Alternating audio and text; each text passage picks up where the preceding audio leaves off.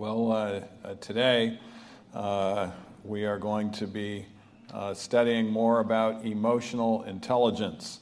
And I don't know if the presentation is up yet, maybe not, but there are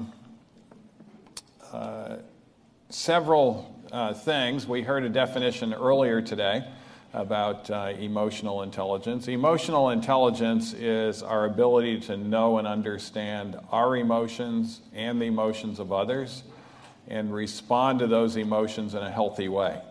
And of course, that sounds pretty simple, but there is a lot involved in this. And our behaviors powerfully influence our emotions, but it's our thoughts that actually cause our emotions and behavior. And so first I want to look on some of the behavioral aspects in improving emotional intelligence. But first we're going to go into a little more details about what it actually is. Aristotle says there are many ways to demonstrate anger, and anyone can become angry. That's what? Easy. But to be angry with the right person and to the right degree and at the right time and for the right purpose and in the right way, that is not within everyone's power, and that is not easy. Well, often we quote from philosophers we agree with, but I actually don't agree with that complete statement. What part do you think I do not agree with? It actually is within everyone's power once we know the principles of emotional intelligence. And this is one of the reasons why emotional intelligence has been shown to contribute more to successful and enjoyable living than even general intelligence does. Since emotional intelligence can be learned rather than inherited, it can be improved upon significantly. And it's amazing how quickly it can be improved upon, even in standardized tests of emotional intelligence. We just completed a program on Monday. The average emotional intelligence for the people coming to our program was 89. Now, the average across the nation is 90, so normally a depressed and anxious group might be a little bit below average, not greatly below average, but a little bit. And 89 was actually lower than we normally get. Normally it's about 96 coming to our program. So there were several that would be considered emotionally retarded in their EQ level. In other words, they had EQs of 54 or 65. Every 10 points is a standard deviation. But the average at the end of the program had gone up to 114. And that's well over 3 standard deviations different, and that puts them up in the top 25 percentile of the nation. So not only are they leaving depression-free and anxiety-free, their emotional intelligence puts them up in a category where they can be truly far more successful in the future. There are 5 components to emotional intelligence. One is knowing our emotions. That means being able to understand not only what we are feeling, but also why we are feeling that way. And the why can't be because of what you just said to me, or because that person just cut me off in traffic, because that might be the activating event, but it's our thoughts about what was just said, or our thoughts about that person that cut us off in traffic that are actually the real cause of our emotions. And so the first part of our program, we have to deal a lot with the self-awareness aspect of things. The good news is, and a lot of people see this as bad news at first, but the good news is it's our thoughts that cause our emotions and behavior. My thoughts cause my emotions and behavior. And a lot of people at first get upset at this because they're starting to recognize that means that I'm responsible for my own emotions. But thank God it is our thoughts that cause our emotions and behavior, because we can change our what? We can change our thoughts, and we can change them into what is more true and accurate. And so knowing our emotions is critical. The second aspect is managing our emotions. People with low emotional intelligence are simply managed by their emotions. Moment by moment, day by day, they're being managed by their emotions. People with high emotional intelligence still have powerful emotions. The difference is they're managing those emotions. And of course, that has a bearing on what we talked about this morning in the area of self-control. The third aspect is recognizing emotions in others. It's not just about us, it's also about others. And our ability to recognize emotions in others is a part of emotional intelligence, as well as to empathize with others. And then the fourth aspect is managing relationships with others. And we might call that social intelligence. And of course, this is one of the reasons why emotional intelligence is connected with happiness, because so much of our present as well as future success and happiness has to do with appropriate, healthy relationships. And then the last part of emotional intelligence has to do with motivation. In the word emotion is another word. What is that word? Motion. If our emotions are based on what's true and accurate, it will powerfully motivate us to achieve our goals. And we've often run across people that might have high IQ, but they're not getting a good GPA. In other words, they're not excelling academically. If you have a high IQ and you're not excelling academically, is the problem your IQ? No, the problem is your EQ, your emotional intelligence, because you're not properly motivated. And so, in fact, studies show that EQ is much more connected to GPA than IQ is. You can have someone of average intelligence, but because of their high motivation, they can get a 4.0. Where someone who has a lot of intelligence, high IQ, may not be near as successful in academics. Fortunately, increasing EQ has been shown to effectively or prevent depression, phobias, obsessive-compulsive disorder, post-traumatic stress disorder, even anorexia, bulimia, and even addictions such as alcoholism. And this has been shown in nice controlled trials. By the way, I should mention some of these, like eating disorders, anorexia. These are called disorders of assumption. A disorder of assumption means that when an anorexic patient looks in the mirror, who does she see? A thin individual? No. The anorexic looks in the mirror and sees a overweight, obese individual. So because that anorexic believes that they are overweight and obese, does that mean the therapy affirms them and says, yes, you are what you think you are? Why would that therapy be harmful? Because they're already under-eating, and you tell them that, and they're going to under-eat some more. And so the therapy for anorexia and bulimia is what we call cognitive behavioral therapy, to help the person see things as they really are. And this is, of course, an important element in something that's become more prominent than anorexia, which is also often a disorder of assumption, where a person that is a biological male believes that they're actually a female. The solution is not to affirm them in their femaleness. The solution has to do with cognitive behavioral therapy in helping them to realize their actual biology.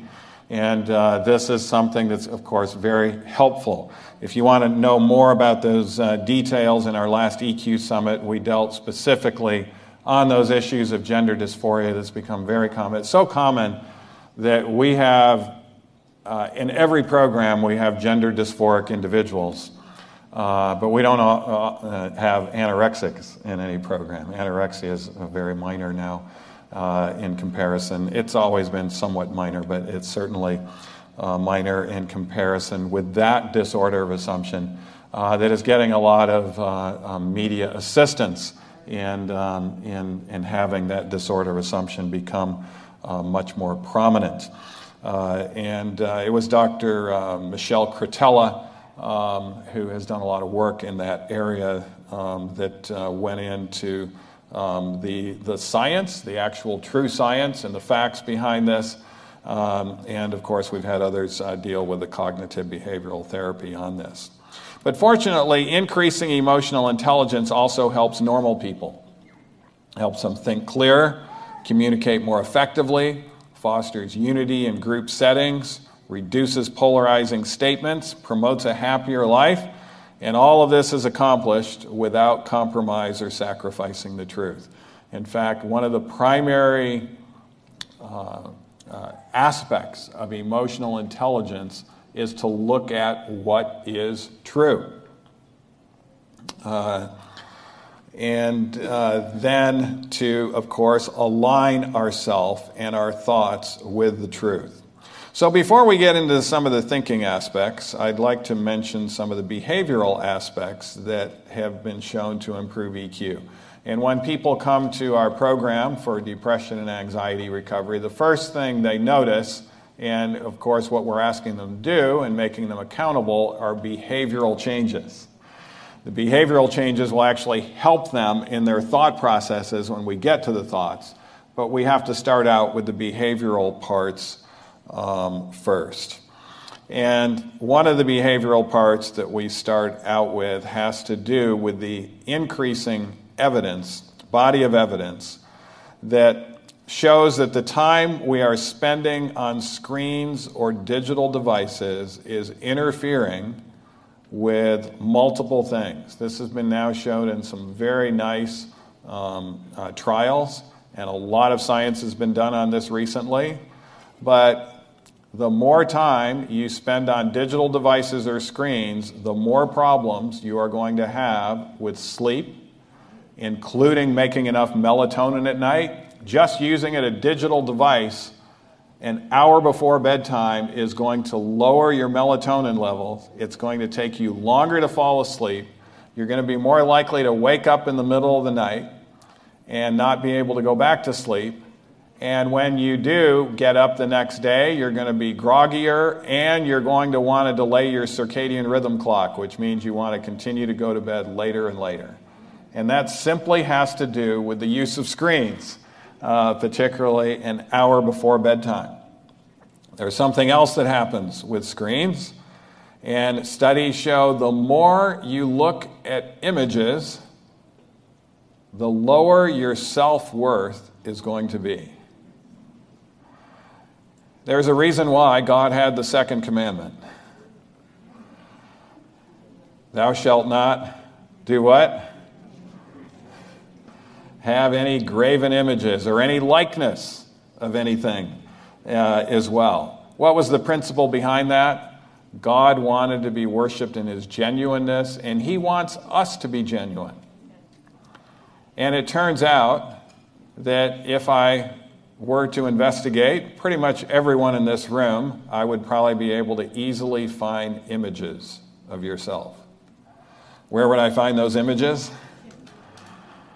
It would be on your Facebook or social media or those sorts of things.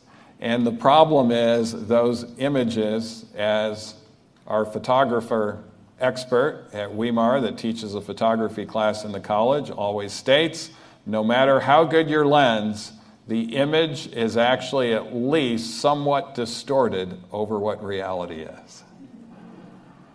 And so in other words, it's not genuine. And for those that sometimes the distortion of the lens actually makes them look better in images than they do in real life. What do we call those people? Photogenic. These are the ones that become models, or do, or play somebody on TV, or those sorts of things. And let me just give you an example. Before COVID, I went to New Zealand and did some speaking there. And I had a day off between speaking. I was speaking primarily on the weekend, and I wanted to see one of the most beautiful places in the world. I had seen pictures of this, but it's a little hard to get to place in southern New Zealand. There's two islands. There's the North Island and the South Island. And the South Island, as beautiful as the North Island is, the South Island is even more gorgeous. And along the western side, there is a place in New Zealand called Milford Sound. It's a big fjord coming in. 5,000-foot cliffs in this sound, and it's in the middle of a rainforest. And so you have these drop-dead gorgeous waterfalls coming down into this beautiful sound. And as you're out there in a boat, there are dolphins that will leap in front of you, leading your boat along. And it's certainly one of those natural ways of getting a dopamine high. It's a dopamine, unlike the dopamine highs that most people do in the false way, where it shoots up and then it shoots back down again. This dopamine high will stay up for a very long period of time. But unfortunately, there were two ladies in the front of the boat that were not allowing my dopamine high to occur. They were in the front of the boat and they were arguing very loudly, where everybody could hear their argument, and they were not having a good time. And as we got close to one of the waterfalls, the captain of the boat slowed down so that we could get some pictures. And in the midst of their argument, there in the front of the boat, they recognized what was happening, and they got out their device, they put their arm around each other, they smiled really big, and they took this picture. And before they started arguing again, they actually uploaded that picture to their Instagram account. And all of their friends immediately became jealous.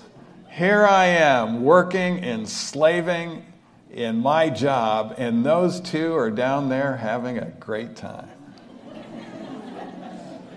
And then they went back and they started arguing again. Images are not genuine. And no one would have been jealous if they would have seen what was happening before the picture was taken and after the picture was taken. And you know, these images that people get jealous of, they don't realize that sometimes they took 1,000 images to find the one that looks least like them, and that's the one they posted up there. And so studies show the more you look at images, the lower your self-worth will be, and the more unhappy you will be. Now, of course, we are attracted to social media because we can connect. But studies show that although at first you're attracted to connectedness, you actually begin to compare far more than you connect. And that's why study after study shows the more you're on social media, the more unhappy you become. Relationships also go down. You know, even having a relationship with someone on social media is not the same as face-to-face social interaction. And social media keeps us from these real social interactions. This is why the participants, you know, particularly in today's world where it's so driven by screens and things, and they get very upset at us at first because we're taking away all their screens. They're going to be electronically fasting for 10 days.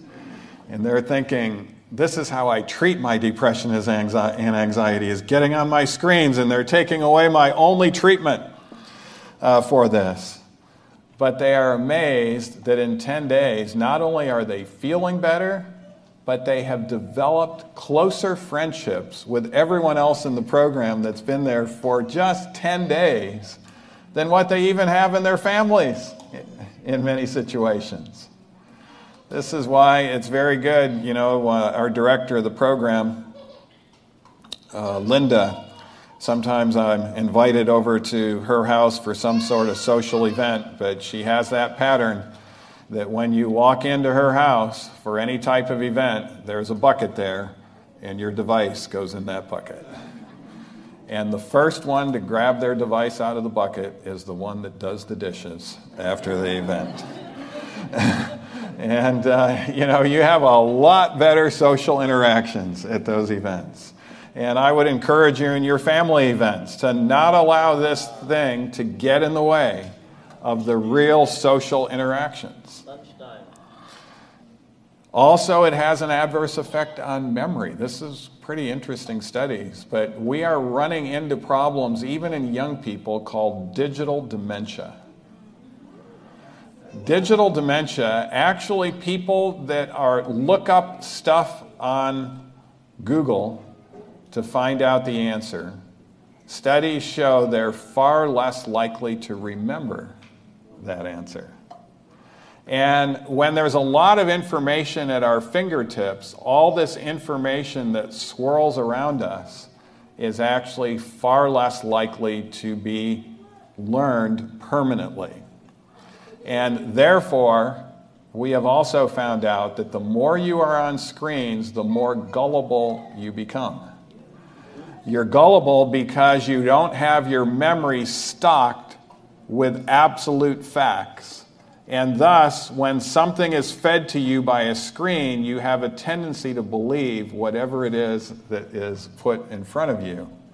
And you don't realize, wait a minute, if I believe this, then what I know factually over here would have to be false, because you don't have your brain stocked with those absolute facts.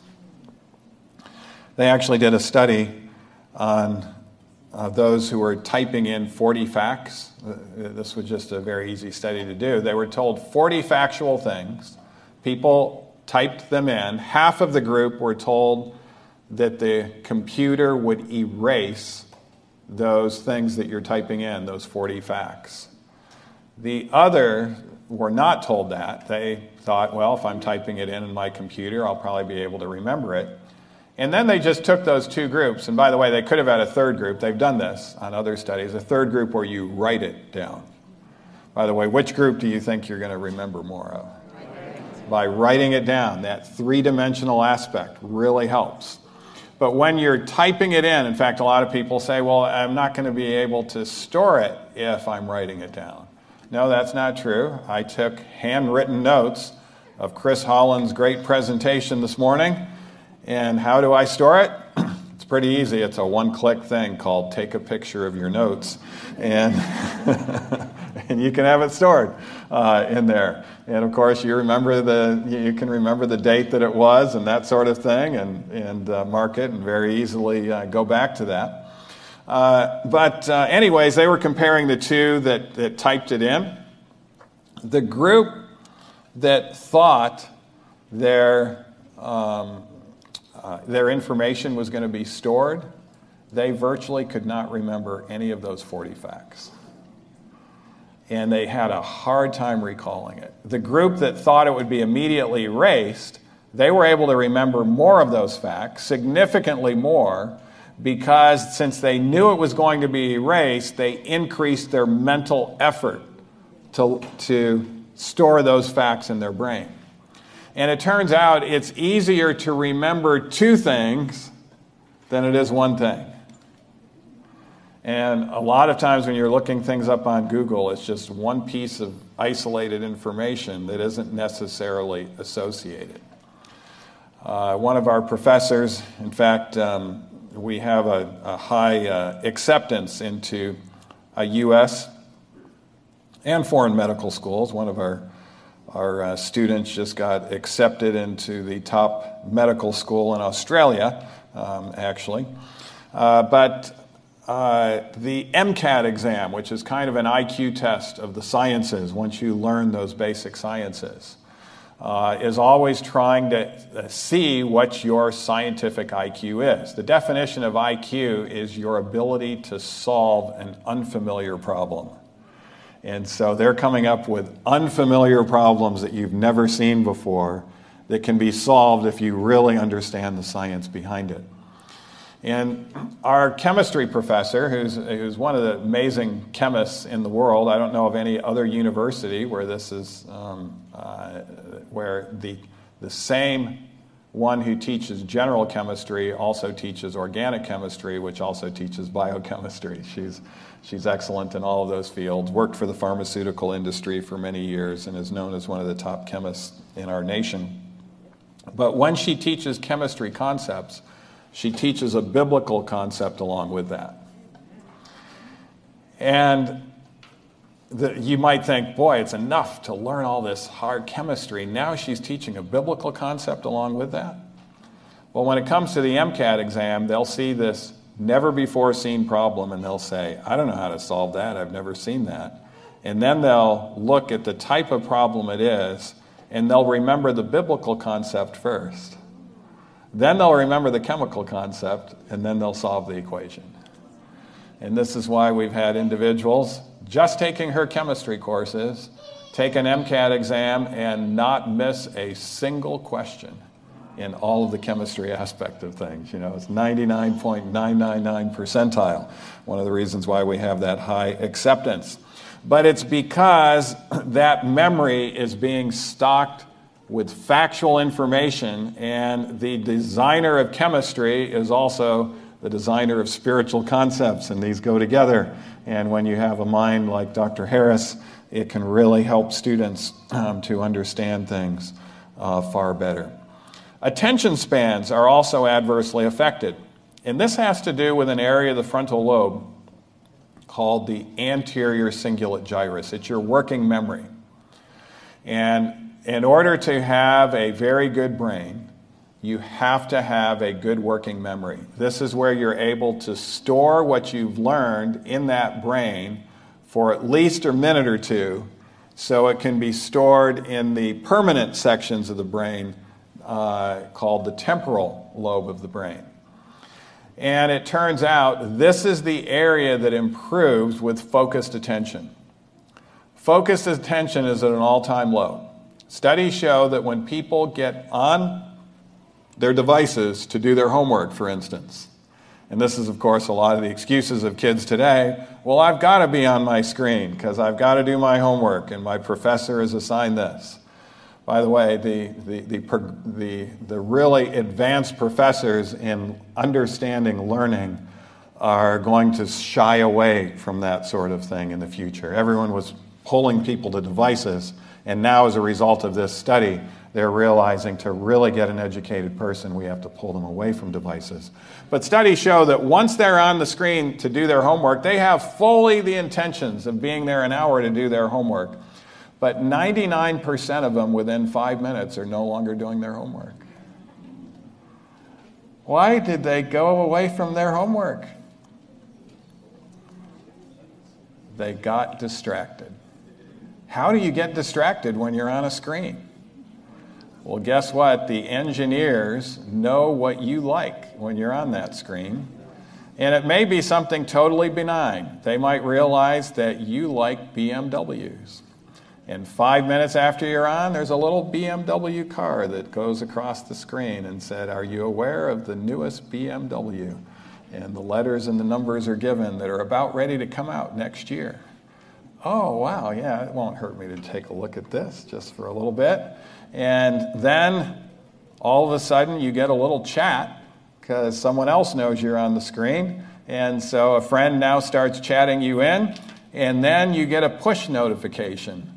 Donald Trump said something about another woman. And you've got to go check that out. And so this whole aspect of driven to distraction shrinks the anterior cingulate gyrus of the frontal lobe. And that starts to destroy working memory, but it has an additional problem, and that is the anterior cingulate gyrus is the area of our brain that also involves empathy and managing our emotions. The frontal lobe is involved in both IQ and EQ. And so if you can't pay attention, not only can you not learn, but you are going to have problems managing your emotions. And you are going to have some significant emotional problems coming your way. And then when the frontal lobe goes down, creativity goes down. It's interesting, we've known for a long time, the movie producers that make the most money and are the most sought-after movie producers themselves do not watch entertainment television or movies because they know it's going to suppress their creativity. They might look at what someone else did for 90 seconds or so, but they're not going to sit there and watch the whole thing because that rapid scene of reference is going to start shutting down their frontal lobe. I know not too far away from here at a college called Washington Adventist University, there was the head of the communications department, Joel Wheeler. He said he had a lot of students there who wanted to make it in the communications industry, and they would be getting D's and F's in communication. And he would tell them, you need to go home, quit college, and stop watching television and being on screens and devices for a whole year. Then you come back and take my class, and things will be a lot different. And a lot of them did, and they came back, and they were getting straight A's. Their frontal lobe ability in communications had dramatically improved by fasting in regards to the media. Productivity also declines the more we are on screens. A lot of people ask me, one of the most common questions I get as I travel around is, how is it that you're able to get so much done? You know, you write books, you run programs, you see patients, you speak at multiple places, you fly airplanes, you do all of these things. And it's actually pretty simple. Live a screen-free life as much as possible. We'll get into digital minimalism here in a little bit. But there's something spreading around the Weimar campus called digital minimalism that's really helping our students as well. And then finally, problem solving and decision making skills go down. Now, if you look at that list up on the screen,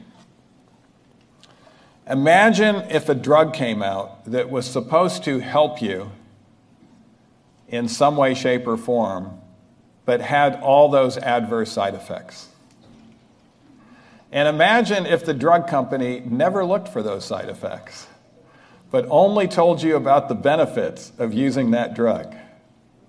And then later on, we found out that that drug had all of those side effects, and that drug manufacturer had an idea it would do that because they never allowed their own kids to use that drug.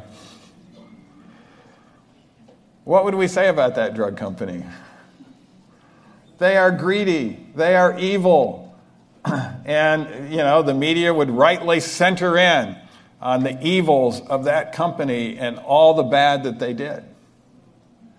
But, the technology companies and what's gone forward in regards to smartphones and those sorts of things, the evidence is very clear it does that, but the media gives them a complete pass. The world hasn't been able to give them a totally complete pass because the studies are showing this, and the studies are showing it very clearly. So a couple of years ago, they came out and said, we're going to be responsible in the media now. We realize people can use these devices too long. And so after you're on your smartphone for about 8 hours, it will say, you've been on your smartphone for 8 hours a day. This smartphone is about ready to turn off. Press number 1 if you want to continue. Press number 2 if you are willing for it to turn off. And that's their responsibility. That is not responsible. And unfortunately, there's only one senator in the whole United States Senate that is really trying to change this whole thing. He can't get any senator to second any of his motions because the technology companies there's too much fear. Talk about fear that was done earlier. It's fear that when you go against the technology companies as far as what might happen to your political career. And so he hasn't gotten anyone to do that. By the way, he may be speaking at our EQ Summit coming up because he knows about all this data and he realizes our nation is deteriorating significantly as a result of the manipulation of technology companies. By the way, digital minimalism, our SA, student association leader who's been aware of this in part because he took my course called Optimize Your Brain where we do this. And Optimize Your Brain at Weimar, you have to do all the things that help optimize your brain. It's a freshman class so that you can be very successful. throughout the college career. And we get a lot of complaints from the freshmen at first. You know, there's an E-fast that's a part of it. They have to exercise so much. They have to work with their hands in 3 dimensions, and it seems to them that it'd be taking a lot of time. But he noticed a significant benefit. So this year he had a voluntary aspect where the essay would actually enforce digital minimalism. And so everyone could take their smartphone to essay, and it would be turned into a dumb phone. And they know how to do this. And they would actually choose, are there certain apps that, you know, you really need and you don't waste time? If you don't waste time ever in an app, and if it is something that's very helpful, they would allow that app to be on there. So, for instance, some people who were new to Weimar and had a car, they wanted to have a GPS app still there. So they allowed them to have the GPS app. There was a Bible app. They allowed them to have the Bible app. They allowed them to have those sorts of apps. But within 2 minutes, the essay was so good at it, they would turn their smartphone into a dumb phone. And those individuals would not use their device for more than 1 hour a day. And studies show that once you start using devices only usefully and less than 1 hour a day, those are the happiest, most productive people in all of the world. And a good share, not the entire student body, came forward and gave them their phones. It was a voluntary event, but a good share of the students did, and they got their phones back, and what a difference it is making on campus. You know, there's more fun things to do than ever before in human history. But studies show overstimulation eventually makes us less sensitive to dopamine, a neurotransmitter in our brain that plays a role in how we feel pleasure and motivation.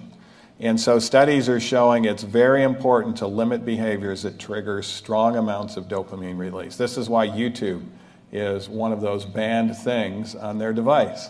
Because once you get on a YouTube even helpful video, there'll be 10 different YouTube videos that are trying to come at you that are not as helpful, that might be stimulating and give you a good, powerful laugh and a big dopamine surge, but it comes at a cost. And there wasn't really anything useful.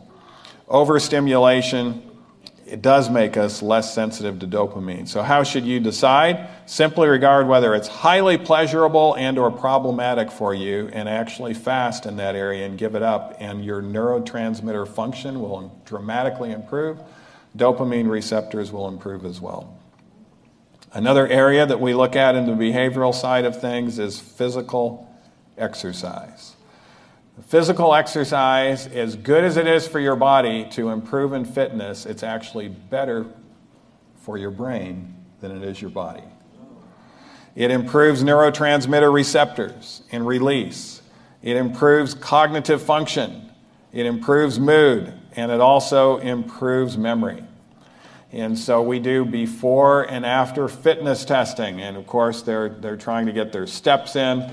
We have step testing for all of our people in depression and anxiety recovery. We do also an Optimize Your Brain because of the amount of steps you get in a day, particularly if it's for the purpose of fitness, will be related to how well your cognitive capacity is later. And also working with your hands in 3 dimensions helps out a great deal as well. But we also want to speak about the thoughts. And the influences on EQ are also related to genetic makeup. I'm going to speak about that in the next hour. Because if I were to boil down 5 aspects of emotional intelligence, one of them would be know your brain biochemistry and to respond appropriately to that nutritionally and otherwise. So we'll be speaking about that in the next hour. Childhood experiences have a role to play, current emotional support, and of course there's physical conditions such as lack of sleep, poor nutrition, and illness. But what actually has the most significance on our emotional intelligence is mentioned here. Our emotions are largely controlled by our what? Beliefs, our evaluation of events, the way we think about problems, and our silent self-talk. These are the moment-by-moment messages we give ourselves. And this aspect of looking at our thoughts and beliefs is an area we call cognitive behavioral therapy. There's the ABCs of cognitive behavioral therapy. The A is the activating event. Traditional psychotherapy takes us right in from the activating event to the emotional consequence. But Dr. Ellis and Dr. Beck, the discoverers of CBT, and by the way, all the traditional psychologists were into A to C thinking. Freud was into it, Carl Jung, Erickson. All of these people are A to C thinkers. By the way, they should not be taught as far as good psychology. In fact, in a lot of universities, you only learn about those men in the history of psychology. It could be mentioned in the history. But these theories actually have never been shown to be better than taking a placebo pill when put into practice. And so they're really not to the scientific level. However, CBT has been shown to be far better than taking a placebo pill. And Dr. Ellis and Beck say A to C thinking is incorrect. In fact, these are the words from Dr. Ellis. He says, it's crooked thinking to believe this way. Believing that we have little or no ability to influence our feelings and that events and situations directly cause our emotions and behavior is indeed crooked. And there's a word that's used repeatedly in Scripture that means bent or crooked. If I regard what? Iniquity in my heart, the Lord will not what? Not hear me. So the root word there is iniquity. And if you have crookedness in your heart, that's really talking about crooked thoughts. And the psalmist says the Lord will not hear you. Now, it's not because that God doesn't want to hear us. But often we as Christians don't think very much about the limitations of God. God actually tells us in His Word that He is limited. In both the Old and New Testament, it says God cannot. What is it that God cannot do? He can't tell a lie.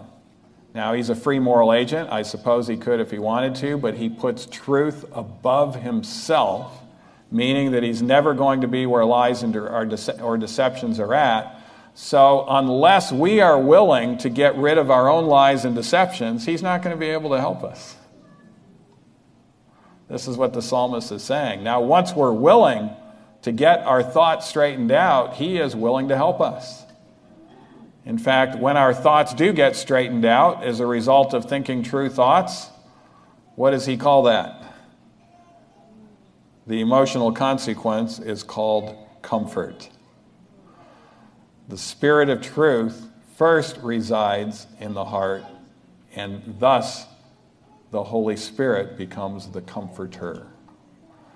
And that's what Christ was explaining to His disciples. So we still have the activating event.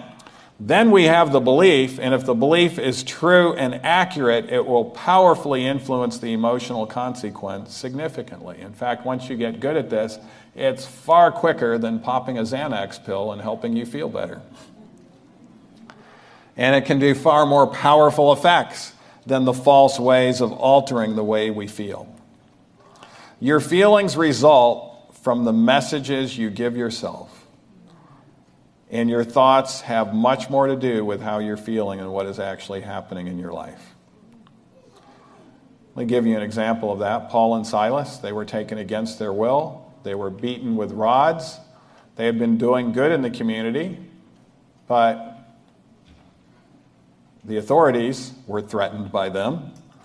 And so their backs are laid open. They're thrust into prison. They're not put on a nice floor like this, but it's an irregular dirt floor with stones and rocks in it. Their feet are put up in stocks. And there they were, crying uncontrollably in prison and saying, "Why us, Lord?"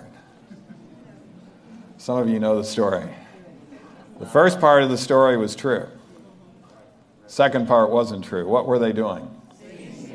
They had happy looks on their faces, singing praises to God.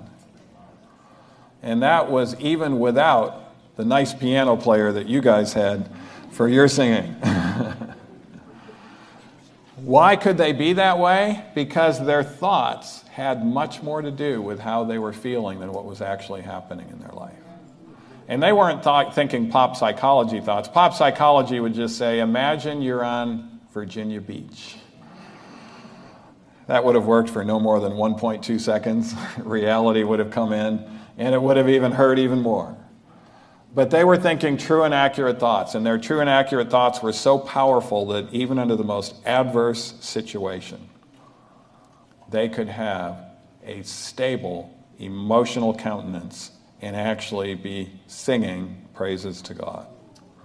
And of course, this is one of the differences between Eastern meditation and Western meditation.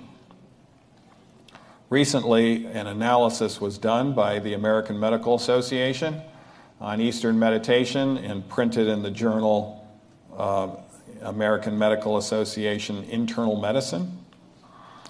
And they looked at 18,000 research citations of Eastern meditation, such as mindfulness, that all seem to promote it, leading health and educational organizations to promote these practices. And when they actually looked at the data that came forward, this was their conclusion.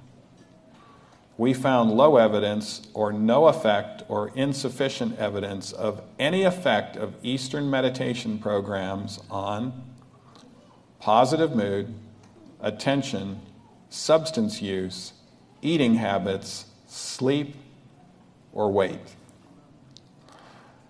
They went on to say, we found no evidence that meditation programs were better than any active treatment, such as physical exercise, cognitive behavioral therapy, or medications. So why is it that when you're not getting better, you're being referred to an Eastern meditation individual? It might make you feel, it's very might make you feel better short term, but what is it doing to you long term? By the way, one of the promoters of this looked at the studies in the last 20 years. And of course, there's a lot of anecdotal evidence, meaning stories on the merits of mindfulness meditation that are really not in books. But once again, the conclusion of a different group was no robust scientific evidence that mindfulness has any substantial positive effect on our minds and behaviors. One of the issues with this type of meditation is Eastern meditation teaches you to be non-judgmental regarding your thoughts. You are not to judge anything. You're just supposed to accept it and bring it in, and then try to be mindful and focused. And one of the teachers of mindfulness meditation who had been teaching Zen meditation therapies was so convinced that it was helpful that she ended up doing 5 different randomized controlled trials. By the way, when you don't have one randomized controlled trial come out and you believe it's true, you're going to do another one that's larger. And when that one doesn't come out, you're going to do another one because you're thinking it was just bad statistics that led to this. And here's what she said: the reputation of mindfulness on moral behavior is immaculate. However, I have been doing Zen meditation for more than 10 years and wondered whether I had become a better person. 5 randomized controlled trials were done where participants who meditated displayed a weaker tendency. See if I can get to the bottom of my reading here. Here we go. A weaker tendency toward repairing the damage after causing harm to a friend by losing their bicycle. So they lost a friend's bicycle, and she was looking at whether they were going to repair the damage. She found out after doing Eastern meditation, they had a much weaker tendency towards repairing the damage when they had done harm to somebody else. Then she looked at meat-eating participants who watched a video depicting the suffering of animals, And she found out after they meditated, they reported lower levels of bad conscience when they had meditated, which in turn was related to weaker intentions to reduce their future meat consumption. And so after doing these 5 randomized trials, her conclusion was this. We found that a brief mindfulness, and sorry about this, it's coming up, here it is. We found that a brief mindfulness exercise even attenuated moral reactions. So what was her conclusion? Her conclusion was that we should change the way we're teaching meditation so that it's taught in an ethical construct. If you're teaching meditation in an ethical construct, it's no longer Eastern meditation, however. What is meditation with an ethical construct? That's called Western meditation. And Western meditation is prayer and a devotional life.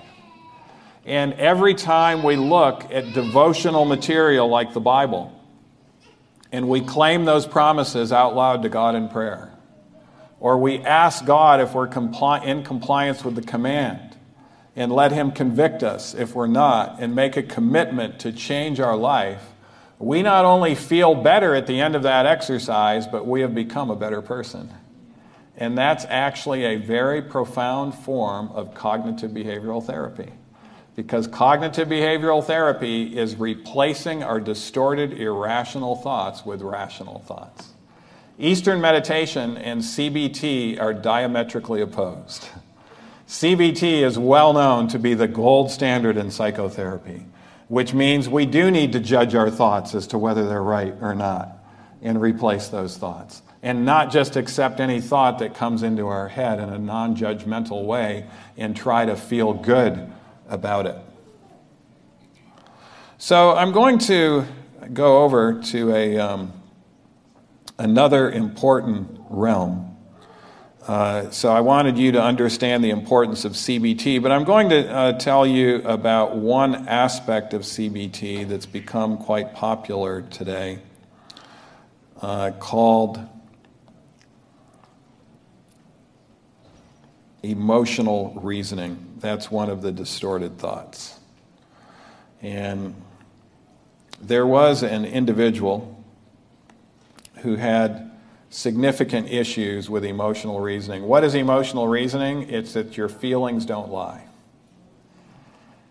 And our feelings do often lie. This is why we have to elevate them to our frontal lobe. But when we think our feelings don't lie, we'll often go into quick fix ways to help ourselves feel better. Very high IQ people can go into this, and one of the high IQ people who was an emotional reasoner was known as Solomon. I said in mine heart, go to now, I will prove thee with mirth, therefore enjoy pleasure. And he went into his experience in verses 2 through 9. He saw people participating in alcohol that seemed to be having a good time, so he went into alcohol. He went into the drugs of his day, opium. And then he went into this. Whatsoever mine eyes desired, I kept not from them. I withheld not my heart from what? Any joy. What was his eyes supposed to be kept from that he was not keeping them from? Women. What do we call that today? We call it pornography. But in his case, it was live pornography. And of course, 1 wife was not enough. 5 wives were not enough. 100 wives were not enough. 300 concubines were not enough. Where did it lead him? Therefore, I hated life, for all is vanity and vexation of spirit. Therefore, I went about to cause my heart to despair. In a commentary in the book Conflict and Courage, is stated this: many envied the popularity and abundant glory of Solomon, thinking that of all men he must be the what? The most happy. Why? He had the most beautiful woman from every ethnicity known to mankind. He had the most beautiful palace. He had wonderful servants at his beck and call. He was the wealthiest man. In fact, Forbes magazine demonstrated this. He would make Bill Gates seem like a poor person in comparison to how much money he had. That's how much money he had compared to the global monetary supply. So he had all of this wealth. But amid all that glory of artificial display, the man envied is the one to be what? Most pitied. His countenance is dark with despair. All the splendor about him is but a mockery of the distress and anguish of his thoughts as he reviews his misspent life in seeking for happiness through what? Indulgence and selfish gratification of every desire. By his own bitter experience, Solomon learned the emptiness of a life that seeks in earthly things its highest good. Gloomy and soul-harassing thoughts troubled him night and day. For him, there was no longer any joy of life. If you don't have any joy of life, what are you suffering from? You're suffering from major depression. But not only that, and no longer any joy of life or peace of mind. If you don't have any peace of mind, what are you suffering from? Anxiety. And the future was dark with despair. By the way, Solomon had a prophet come to him around this time, told him the kingdom was going to be taken away from him, and he began to analyze how he got to where he got, and he turned his life around. If there's hope for Solomon to turn his life around, there's hope for anyone to turn their life around. But unfortunately, he was participating in the false ways of altering the way we feel. And here's the problem with these false ways. You can never get enough of what you don't need. Why is that? Because what you don't need will never satisfy you. And studies have actually demonstrated this. This was a randomized controlled study. Knowing what I know, I would have said it was an unethical study, but these men apparently were not knowledgeable on it.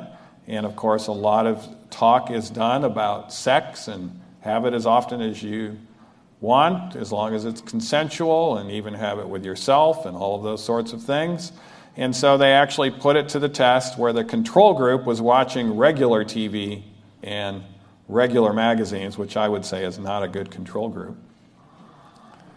And the other control group, 150 men and women, were exposed to pornographic videos and magazines, and in just 6 weeks, less interested and less attracted to their partner if they had one, more self-absorbed, anxiety went up considerably, less empathy for others around them, diminished ability to foresee consequences, and began to live in a very self-centered world. Their emotional intelligence began to plummet in just 6 weeks, and they began to shut down emotionally. Dr. Zillman, one of the study's authors, after looking at other data as well as his own, said the negative effects of pornography on emotional intelligence have been more consistently proven than the links between smoking and lung cancer. We know that link is tight, but there's even a tighter link, and that is the false ways of altering the way we feel that is so prevalent today through pornography and other means. But the problem is, of course, related to the frontal lobe. When we're involved in these things, frontal lobe suppression eventually occurs. There's other things that can cause it as well, and studies clearly show when the frontal lobe goes down, depression and or anxiety is coming your way, and if it's going to get better, your frontal lobe circulation has to go up. James says no one should say God tempts because God doesn't tempt anyone. Each one is tempted when he is dragged away and enticed by his own evil feelings. But the problem is feelings can lie. So what do we do about this? Jonathan Martin says, feelings are much like waves. We can't stop them from coming, but we can choose which one to serve. And we choose the one that's based on what is true and accurate. And the founder of the Democratic Party in America said this: don't bite at the bait of pleasure until you are sure there is what? No hook beneath. By the way, this is important. It would be well to memorize it. This is one of my main 5 points in emotional intelligence. But don't bite at the bait of pleasure until you are sure there is what? No hook beneath. But the amazing thing is people are fascinated by things that have supposed benefits, but also might have significant risks. And this is why they like to argue about things like alcohol. Alcohol has some resveratrol in it, It might actually help us prevent heart disease to some extent. And they'll go into some of the benefits of alcohol. But there are significant hooks with alcohol. And you can't experience all of the benefits without experiencing some of the adverse effects, and sometimes significant adverse effects. And this is why they like to argue about caffeine. Yes, caffeine suppresses the adenosine receptors in the frontal lobe, so it makes you more likely to gossip. But isn't it going to give you more energy to accomplish more cognitive things? No, it actually isn't. And this is why the whole issue of marijuana, all of the issues related to the benefits of marijuana, and we can just get those benefits by getting the CBD without the THC. By the way, you won't find CBD alone. There's going to be THC with it. And so, but yet they ignore the many things that only have benefits and no risks. Do you think there are more things that have benefits and risks, or more things that just have benefits without risks that God has in this world? There are thousands more substances that have benefits without risks. But humanity is narrow-minded. They want to just look at the things that have the benefits and the risks, and they ignore all of the mountains of evidence and research of the things that only have benefits but no hooks at all. God has given us so many things that can be helpful without any harm whatsoever. But yet here we are biting at the bait of pleasure when we know there's a hook beneath it. That's emotional reasoning and will result in significant issues and significant problems down the road. The power of right thought is more precious than the golden wedge of Ophir. And Christ said this, ye shall what? Know the truth. By the way, that's not just a knowledge of it. That's day by day, moment by moment, intimately involved with the truth. How do we know it's intimate? Every time the Bible says know, it usually is from the same root word where it says Adam knew Eve and they shook hands. Is that what the Bible says? Adam knew Eve, and what was the result? Eve conceived. What type of knowledge is that? It's intimate knowledge, intimate association. And Christ says, ye shall know the truth. In other words, if we're intimate with it, day by day, moment by moment, what will be the result? The truth shall make you free. Our Father in heaven, Lord, we're just so thankful that we are fearfully and wonderfully made, and that you know what we need.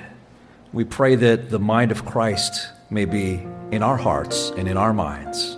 Thank you, Father, for giving us this knowledge. Help us to use it in order to hasten your return. We pray in Christ's name. Amen. This media was brought to you by Audioverse, a website dedicated to spreading God's Word through free sermon audio and much more.